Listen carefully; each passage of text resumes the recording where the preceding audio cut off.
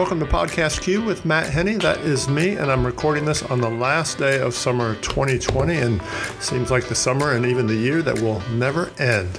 But joining me today is Chanel Haley, the Gender Policy Manager for Georgia Equality. Hey, Chanel. Hi, how you doing? Good.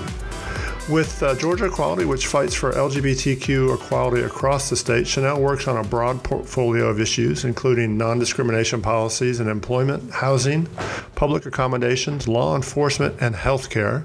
She got her start in political activism all the way back in 2005, and then a few years after that worked on the campaign of Simone Bell, who was elected to the Georgia House and became the first out Black lesbian elected to a state legislature in the country. From there, Chanel became the first trans person hired by the Georgia House and has since gone on to chair Atlanta's Human Relations Commission, teach trans humility training to scores of agencies, and lecture on transgender issues at colleges across the country. Chanel, thanks for joining me today. Thanks for having me. So just a few weeks ago, you were one of 15 LGBTQ delegates from Georgia to the Democratic National Convention. There were about 30 trans delegates from across the country. And the convention went virtual this year, so you didn't get your trip to Milwaukee to see it all happen in person. But what was it like being a delegate? It was a little surreal, but also, it was a lot of different emotions. But no, so number one is, you have to really put yourself out there because it is an election. So I had to actually campaign and get votes and reach out to people to be able to be elected as a district level candidate and delegate. So there was that aspect of it, being vulnerable to be elected or something.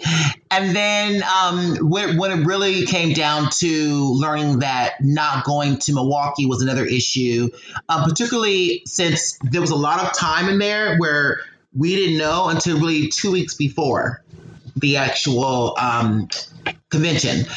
And so there's that aspect. Then it's the aspect of really having a really packed day. So on that hand, I'm like, well, this probably is way better because I don't know how I would have done this if I was there and have to go to all these different caucus meetings. Plus realizing that originally planned that our hotel was really far away from where it was like an hour and a half away from where we were supposed to be, where we were being hosted at. So on that aspect, it was a little better. I could take a nap in between, and get some food in and stuff. But there was that. I thought that the negative around the entire convention for me was that a lot of the caucuses were pre-recorded. And so there wasn't a lot of, it wasn't able to do a lot of interactions and do a lot of networking with the people that was part of the caucuses. And so I thought that was a huge negative, something that you would be able to do in person, because I don't join things or sign to do things just for it, just to add to a resume. I actually like to be able to work about how to get something done with that. And so I really wanted to meet and engage with people to be able to move policies and platforms forward throughout the different caucuses. So to me, that was the biggest negative there. But I understand, health concerns. I would say that the party, particularly the Democratic Party, was really well. They still sent us our swag and our badge and everything to make us feel like we were still there. And a letter came from the chair. So they did what they could do. But, trying times that we're in now. What was the swag like? It's some teddy bears and some signs, flags. Yeah. And so, but you managed to navigate through that, and you proposed an amendment to the party platform that the DNC, the Democratic National Committee, adopted. So can you talk a little bit about that? There is somebody that is actually the only trans woman that actually is a member of the DNC. She's an at-large member appointed by her name is Marissa Richmond. And so she's been keeping track. She was keeping track of what trans people or gender nonconforming individuals were actually being elected as delegates. And so then she formed a trans and nonconforming caucus. So like you said, it was about 32 of us, and we talked about what it is that we wanted to do. There was another trans woman that actually was appointed to the platform committee. So that was, again, the first time. That was great. That was done. And so when she was appointed to platform committee, she then asked us to be able to submit things or talk about what we want within the platform. And so going through the proposed platform, I recognized that nothing was in there around the trans community regarding criminal justice. I thought that was extremely important, that we should talk about that, particularly what's been going on in our country today around law enforcement, around, people of color, and definitely the trans community. And so that was really important to me to make sure that this was a space that was a part of the platform that wasn't touched or that we wasn't included in, where other places we were. And so writing that up, submitting it, editing it, sending it back, and then finally they adopted the final to where it's pretty broad of making sure that they are conscious of and trying to make sure that the people who work in criminal justice have training within the community, which I found to be extremely important because whether it is, lawsuits that is going through now, whether it's about inclusion or even if it is about just being the criminal justice system, that people who work in law really need to be able, whether it's the courtroom, the judges, the attorneys, police officers really need to be more educated within the community so that they know how to move accordingly and be more respectful around whatever the case may be that they are dealing with. Yeah, and we're going to talk about some of those issues. I know you have a background in working with law enforcement, so I definitely want to get into those. In terms of the election and the convention, that sort of leads me to voting and in Georgia and other places around the country. And in June, it was, basically a big mess or a hot mess. Either way, it was a mess. So are you concerned about, or have you been working on addressing that and voter suppression and looking at those issues with Georgia Equality heading into the November election, which now is just weeks away? I'm always concerned about voter suppression. The way I always approach that is making sure about voting, voter education, making sure that other people understand and know their rights around voting.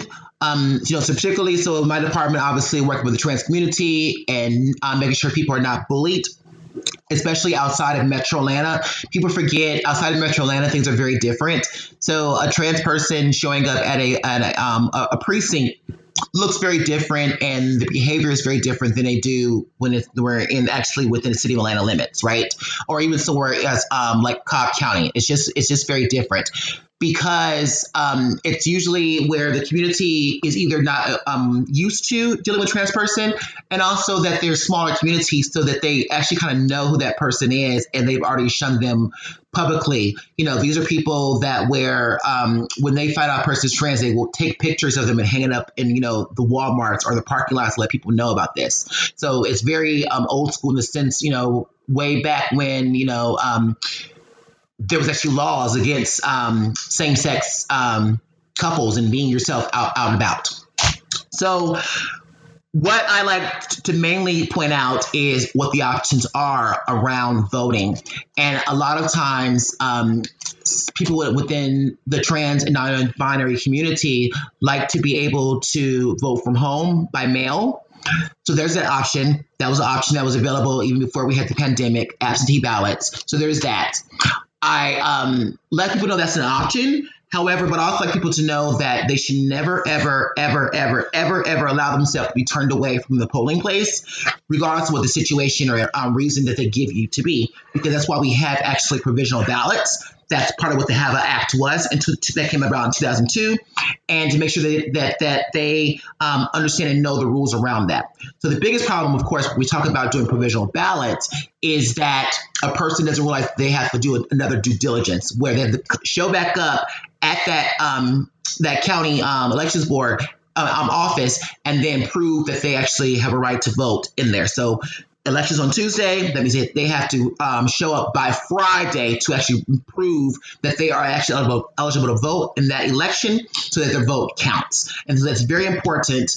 That I know there's people who say we'll get a provisional ballot, but leave out that last part. And the county, the state is not going to call to make sure that you fill that out. So that's what I do mean by I really want people to understand and know around voter education and what it takes for that. And then of course, in the long run, we talked about before today about registering to vote, which like today is voter registration day. Which today is September 22nd, and then national, and then making sure that people know when the elections are. Like here in District 5, we have a special election to fill Congressman Lewis's seat, which is actually next week, the 29th. So knowing these dates is really important. I always recommend also that if you're able to, particularly again for our trans community, is to be able to vote if they can in early voting. That way you actually are avoiding not just long lines. During this pandemic, it's probably a little safer for you. But then also there is more room for error when you're dealing with your poll workers. And you might feel a little safer doing it early voting than when it is down to the crunch time of voting on election day. Well, and that was I was going to ask you about that. I guess one of the, there's been an increased emphasis on early voting and mail-in voting because of the pandemic. But given Georgia's voter ID laws and things and the problems that might surface when a transgender person goes to a poll and has their driver's license and may not match the identity with the license, are you telling folks that it's better to, hey, like you said, early vote or even mail in your ballot? I'm not telling. So I never like to tell people that it's better to mail in because I don't have that much faith in the post office. I never have before this even came up. I think that was a major problem that happened in the Abrams campaign because they did that a lot. And then we see how the numbers and how it gets counted at the end. But I want people to understand and know that that is an option for them. If that is what they are choosing to do, you should have been on that already right now, again, because of how long it's taking now for the post office to be able to handle this. So there's that option. But yes, I did mean that when I say show up early for early voting to work out those kinks. But also try to get your statement together about making sure that you're able to advocate for yourself within the argument to the poll worker. Our poll workers, their training is not that great. They usually, unfortunately, and we try, but because it's administration, that the poll workers are not trained on how to deal with situations like that when it comes to the trans community. That's not our community's fault. We actually wanted that. They just didn't think it was important to do that. And so because of that is where the problems come about. Because technically, if they actually just go strictly by what is in the training manual, and I have read and have a copy of the poll workers training manual, they should already automatically offer a provisional ballot instead of turning somebody away, regardless of what the issue is, ID or not. So that is something that I like to, again, when educating and telling people to do that. And if you do it in early voting, they're more likely to do it that way. You also gives you more time to be able to then get your information in to make sure that your vote is counted. So again, I always like to recommend and tell people to show up to the polls anyway, demand a provisional ballot if you are denied, and so your vote can be counted. Well, and speaking of voting and elections, so earlier this month in Delaware, Sarah McBride won her primary and is poised to become the nation's first openly transgender state senator. And there are apparently just 4 trans people serving in state legislatures around the country, none in Georgia. And in fact, in Georgia, we have just a single trans person, Doraville City Council member Steffi Kuntz. Are you surprised that the numbers are so low in terms of state legislatures? No, I'm not surprised. I am not surprised because I think there's a few things that are disconnects when it comes to a General Assembly anywhere. Number one, I learned this when I worked for Simone, former State Rep Simone Bell, is that a lot of people are really just confused about the difference between a General Assembly, a state General Assembly, and the United States General Assembly. They get the two really mixed up. And a lot of times when you hear people are complaining about laws and policies that they want, they are not quite sure where they lie. So there's that issue, I think, across the board when it comes to people and being interested in being in politics. The second thing is about when running for office, recognizing how many supporters that you need for certain offices. So obviously, when you're doing a General Assembly, you need more supporters than we would do for like City Council, right? And of course, the bigger the state is, then the more people you need. And so getting 200,000 people or a majority in there that want to vote for you in favor of, that means they are educated about what a trans person is.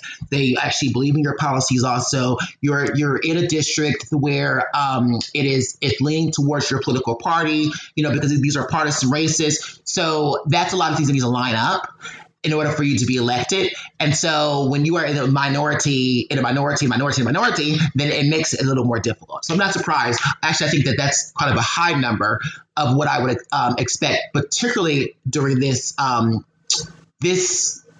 presidential administration that we're in, to where there is so many supporters that support that kind of politics that he has been engaged in.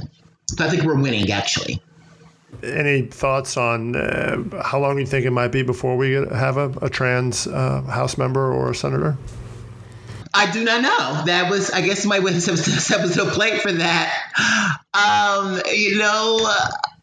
I cannot say. I am not aware of anyone now that has an interest to do so. Bless their heart if they want to. Again, learning from watching the campaign, being part of the campaigns, winning the campaign, and then working at the state capitol with former Rep. Simone Bell and several other legislators there. It's a lot more difficult on the inside than it is outside. It's very easy to sit there and say, I want to run for office, or when people are constantly telling you should run for office. That all sounds very easy, but then actually running the campaign part, raising money, speaking to people, getting actual support, all that needs to turn into actual votes, then having to get there and actually battle and campaign and work to get something passed.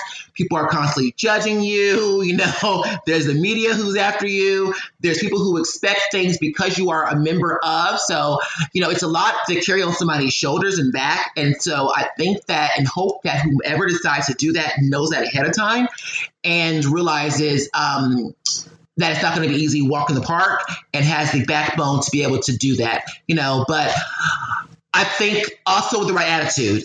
I say all the time to people off record is that to me, the best activists did not go in to be an activist. They just go in to be able to do something that they want it done for themselves. And then if other people get to benefit from that, then that's a plus. But you can't manufacture an activist or a first person.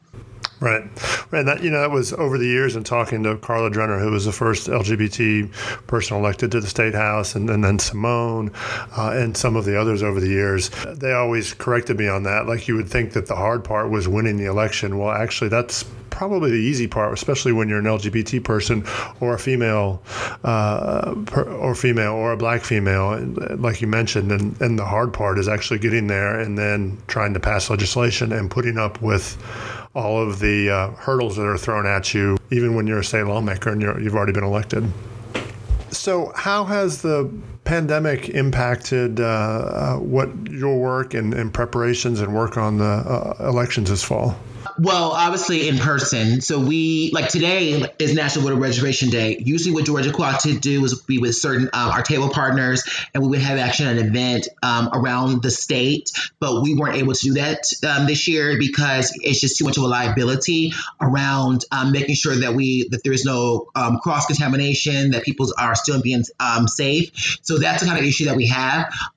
We are still doing the Zooms and putting things up online. But, that always poses a problem because there's people who don't have that kind of technology, right? Or who are not engaged with technology around that, or, clicking on links, or just it becomes a barrier. You're going to miss some people when we are only using one platform, one avenue, which is this technology or social media. So that becomes the biggest issue there.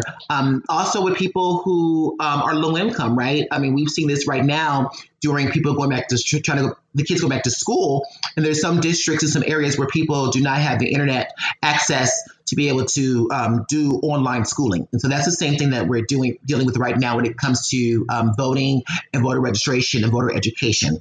So we're trying to do it in all aspects we can. But, unfortunately, there were people who be lost through the cracks.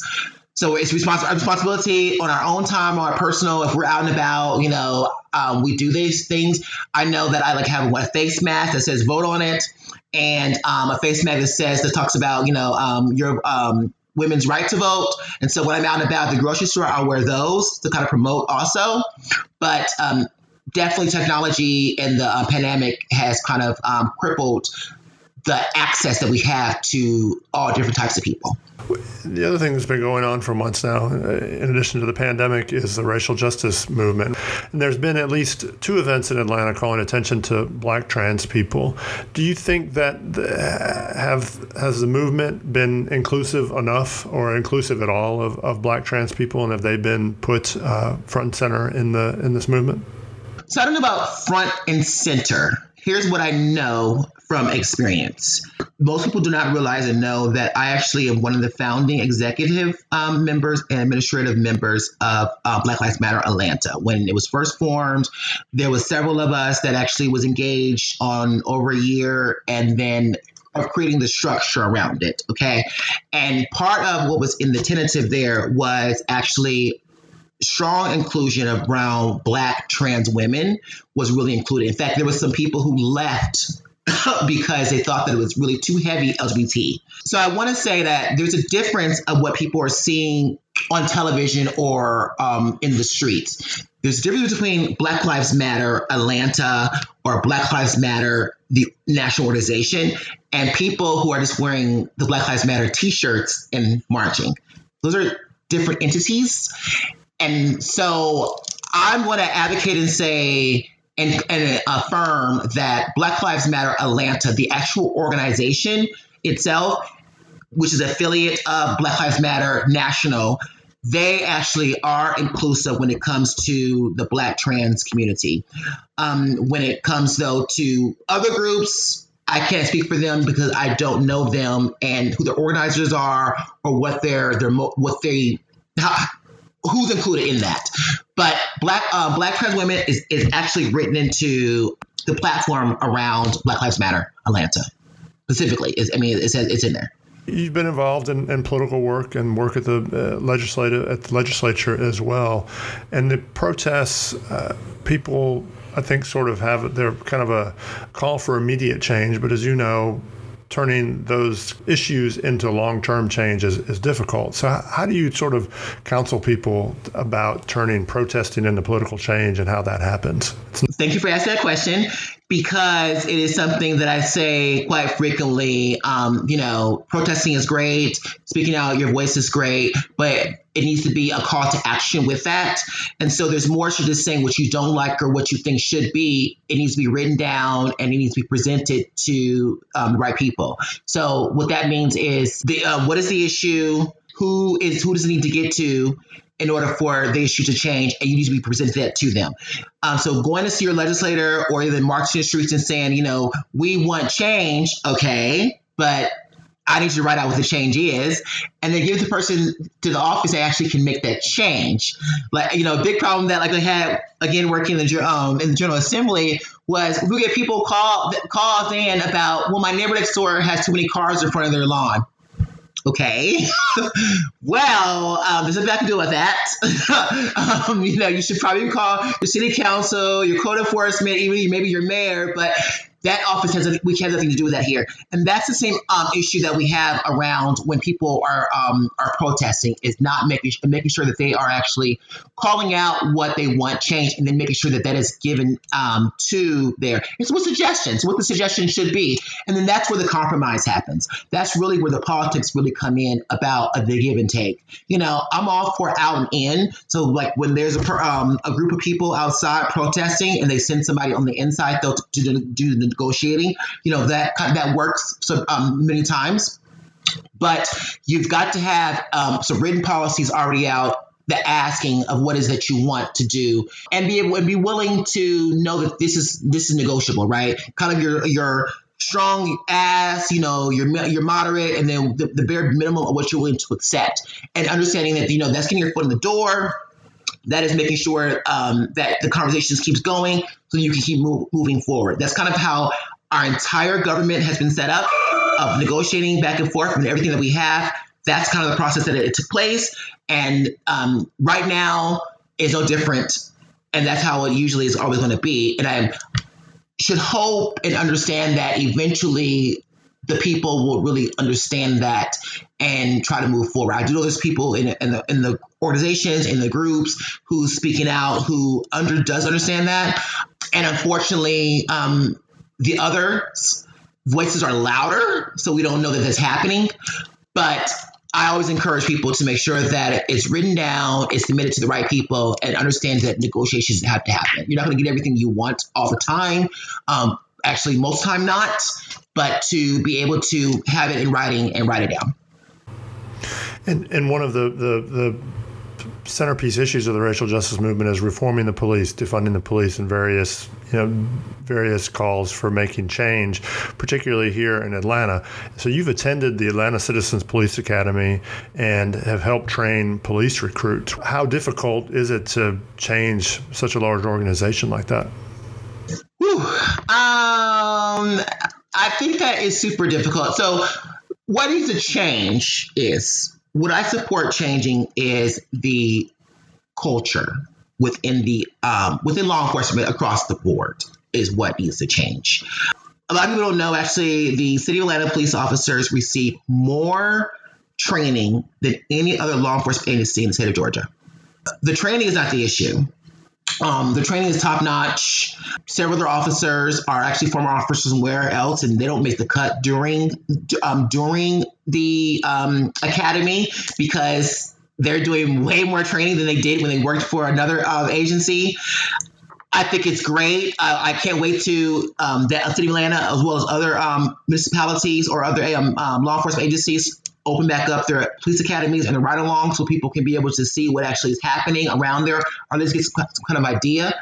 So that's great. Doing the scenarios was actually wonderful too, because that means, I know it was for especially being a trans person, that when police officers are stopping during traffic stops or trying to domestic violence situation or intimate partnership situations, that they know how to actually interact. So those are the positives. The negatives, though, is that when you have officers that's been around for quite a while, so pre these new policies that's been in place in these pre-trainings, that they are stuck in their own ways and they become complacent, and there isn't any checks and balances around that.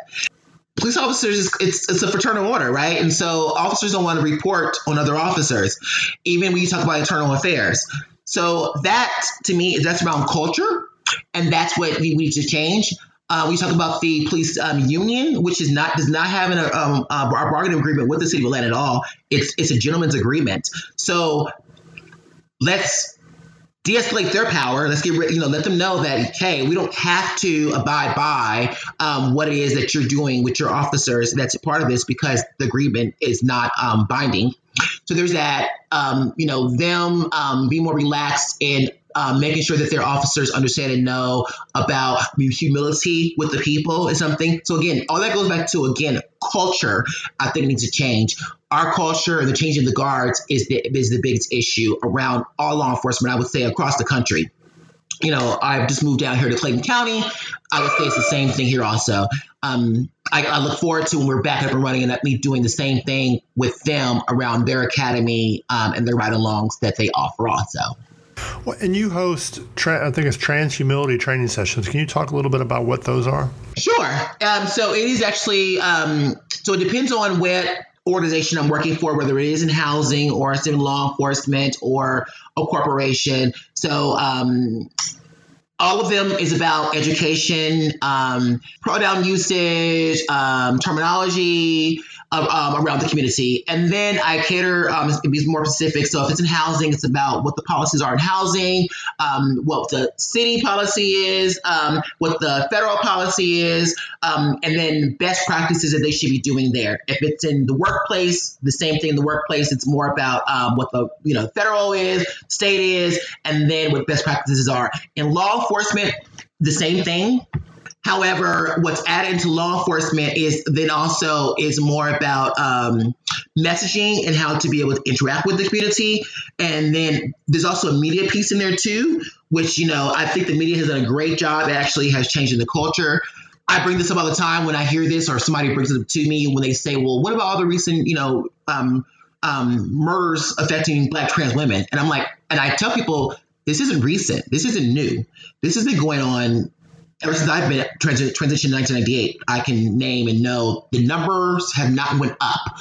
What it is that the media has now started recognizing us and then actually reporting on it, and then also reporting us as trans women and not MSMs. And so that's what's different now. And so also getting the law enforcement to do that too when they're on the job and show up to a scene with either during intimate partnership violence or when there is a homicide there, and make sure that they're doing that also. And then also it's just respect. So that's why it's humility, because I don't think a person or organization can learn and be an expert of a community. So that's why it is a humility training and not sitting there saying that it is some kind of expert training. You've taught that? You've done this course in prisons and jails? That is correct. I have done it. When it comes to the prisons, it was for the Federal Bureau of Prisons here. What is that, over McDonough in downtown near Memorial Drive? And then also with the administrative office. So the administrative office actually called me first. So if you are actually in a federal prison in Georgia, then as an inmate, when you make a complaint, the complaint is supposed to go to the administrative office, which is in a secret location around Atlanta. I mean, literally, it's like a building that with no numbers on everything like that. And they didn't even tell me what it was. They said, meet me somewhere out, and then you follow them over there, okay, for their protection. And then I was called in by a psychiatrist that they had there who had to put on some programming. And so she brought me in to do it for the staff inside the actual prison itself. So, yes, I have done it for both of those, and then done a panel for the law enforcement training center, which is down in Savannah also. Yeah, and then, of course, I've been to the City of Atlanta's Police Academy and did the scenarios with the recruits on several occasions there, too. And prisons and jails can be particularly dangerous places for transgender people. So on the trainings you've done for them, have they been open to what you've had to tell them? So one thing about almost all of the trainings, they were by request. So not only were they open, they was already doing that. So surprisingly, the federal prison was already way on board with assignments for their trans inmates along with their gender identity than it is for the state prison or city or the county jails. That's what took a while to come on board with that. And as you see around the country, some are still not with that. But the federal prison was already there. They actually allowed them to decide on which one they feel more comfortable with. They're aware of that, and they're into that. And frankly, I like their way better because in the state prisons, there is times where they will actually just put the inmate in solitary confinement. So therefore, you're being actually punished twice. You're being punished for the crime that you've been convicted of, but then you're being punished for being trans also for your protection, quote unquote. And so, we've had the discussions, and most of them are actually accommodating. So in 2018, you designed a leadership academy for trans people to train them to become advocates on trans issues. Tell me a little bit about that program, and is it still going on? Yes, it's still going on. I'm in my third year right now. Actually, I did one yesterday, and I have one again this Saturday because it's changed over the years. But originally, what was presented was to train 14 trans men and women. So that's seven trans men, seven trans women of color. I actually had 13 of color that was part of the program, and it was to train them on how to advocate for themselves, as you said. So this is a little different. When people think about leadership and trainings, they kind of think about, like job skills like typing or something like that, or interviewing. And those are all fine. But I thought that when it came to, living in the South, particularly being a person of color, being trans, that advocating for oneself is really important. And that comes from my personal experience. So again, I transitioned in 1998. So I transitioned before those organizations that was advocating for us, there was no Chanel or a trans person working at any of the LGBT organizations, right? There wasn't any housing where I could allow to. I had been homeless before, and I wasn't allowed to go into homeless shelters because of sex segregated. There wasn't grants being done, we wasn't talking about in the media. So there wasn't any support whatsoever. So everything I had to do, I had to learn on my own to be able to navigate through the systems to be able to survive and make it to where I am today. And I still think that it's an important skill that people need to understand and learn because, when it comes to funding and nonprofits and funders, they pick up what's important right then and there, and then next year it could be something completely different. And so I don't want my community to be caught off guard that next year or 5 years from now when they decide that the trans community is no longer a priority, that now it's like, well, what do I do? So that's what I teach around that. I teach around about government so they understand and know what their rights are, how to find out what those rights are, what agencies to go through, levels of government, and of how to argue with this. Understanding the history of our community altogether, where we come from, what happened, what took place, where and about. Resilience, understanding that even in this administration that we have right now, there are actually trans individuals who are elected to office and who have been way even before, Obama was in office. That so to know that you too can actually make policies for the country or for your where you live at also. So that kind of thing. At the very end, I do give them. I do bring in an actual HR professional to make sure that they do understand of how to do interview and resume writing there. But throughout the entire middle, it was more about that. The first class, we did a policy book. So I broke it up into employment and then healthcare and let them decide on how they want to present that. So one of them was about presenting to a university to try to get medical professionals before they graduated from school and these have the issues around training there for them. And employment was to support legislation that was actually at the Capitol already around employment protections, and so to advocate for that there. And then in the second class that I did, which was a little different because this one where I had 7 individuals, and I actually this time included 2 non-binary individuals, that theirs was one-pagers, particularly just on employment rights that they did. And then both of the classes, they actually got to come up to our Georgia Equality's Advocacy Day and do the scenario about how to actually advocate with a legislator. So to practice, here's a good example, here's a bad example of how to do that. And then this year, what I've started now is that what it was supposed to be something I was very proud of and excited about, was where we had got the funding to actually pay for a actual college credit from a University System of Georgia school. But because of the pandemic, that the timeline was off and the people that was recruited was not able to get accepted into the school first, because you have to be accepted to the school and then we'll pay for that credit, right? So that's the first part. Then the second part is to do the internship with Georgia Equality, to where everything I just named would then fall into that too. Everybody that I talked about in all these programs are all getting stipends because I believe that that's important. Even the times I set up around it is around stipend. It's important to me. Everybody gets fed, everybody gets a MARTA card, because I don't want any barriers for a person to be able to learn how to advocate for themselves. So what has happened now, what I did yesterday was I've actually now partnered with a Trans Hope House, which is a house that was created by A Vision for Hope, where it is trans women living with HIV.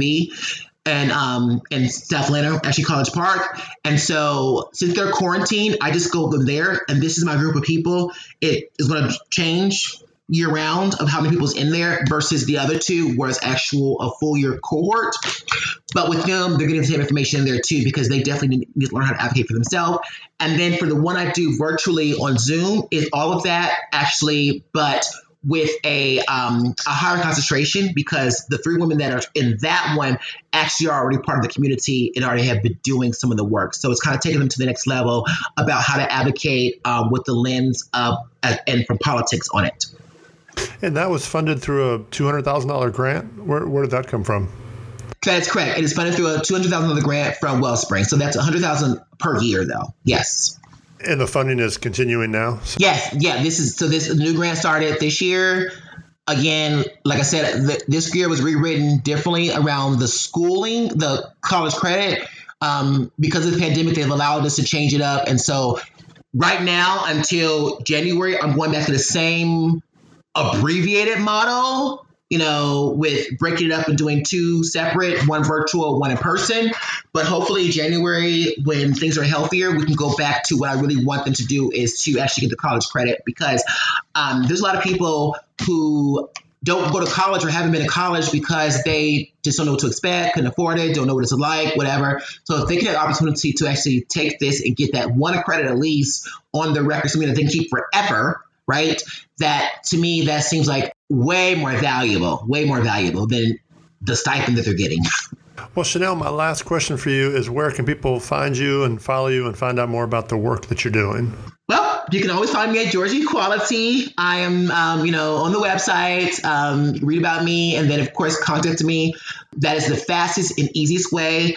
Right now, I personally am not working within the office for the rest of the year. So I'm always going to be faster to respond versus on email, which is at Chanel@georgiaequality.org. That's CHANEL @georgiaequality.org. You also can find me on Facebook, of course. I actually run the Transaction GA Facebook page. I am the person that usually you will interact with if you send a message there. That is the Facebook page that has to do with everything that transgender and gender nonconforming that's affiliated with Georgia Equality. So if I have something going on, I want to let people know about it, I usually will send it out through there first versus my own personal page too. Please sign up for that. I don't post a lot, so you're not going to get a whole bunch of postings that you don't want. Like that annoys you. But please sign up so at least you can find out what's happening. Thank you, Chanel. I appreciate your time. And thanks to everyone out there for listening. Subscribe to Podcast Q to keep up with new episodes, and follow us at theqatl.com. And see you soon with a new episode. Thanks again, Chanel. Thanks, Matt.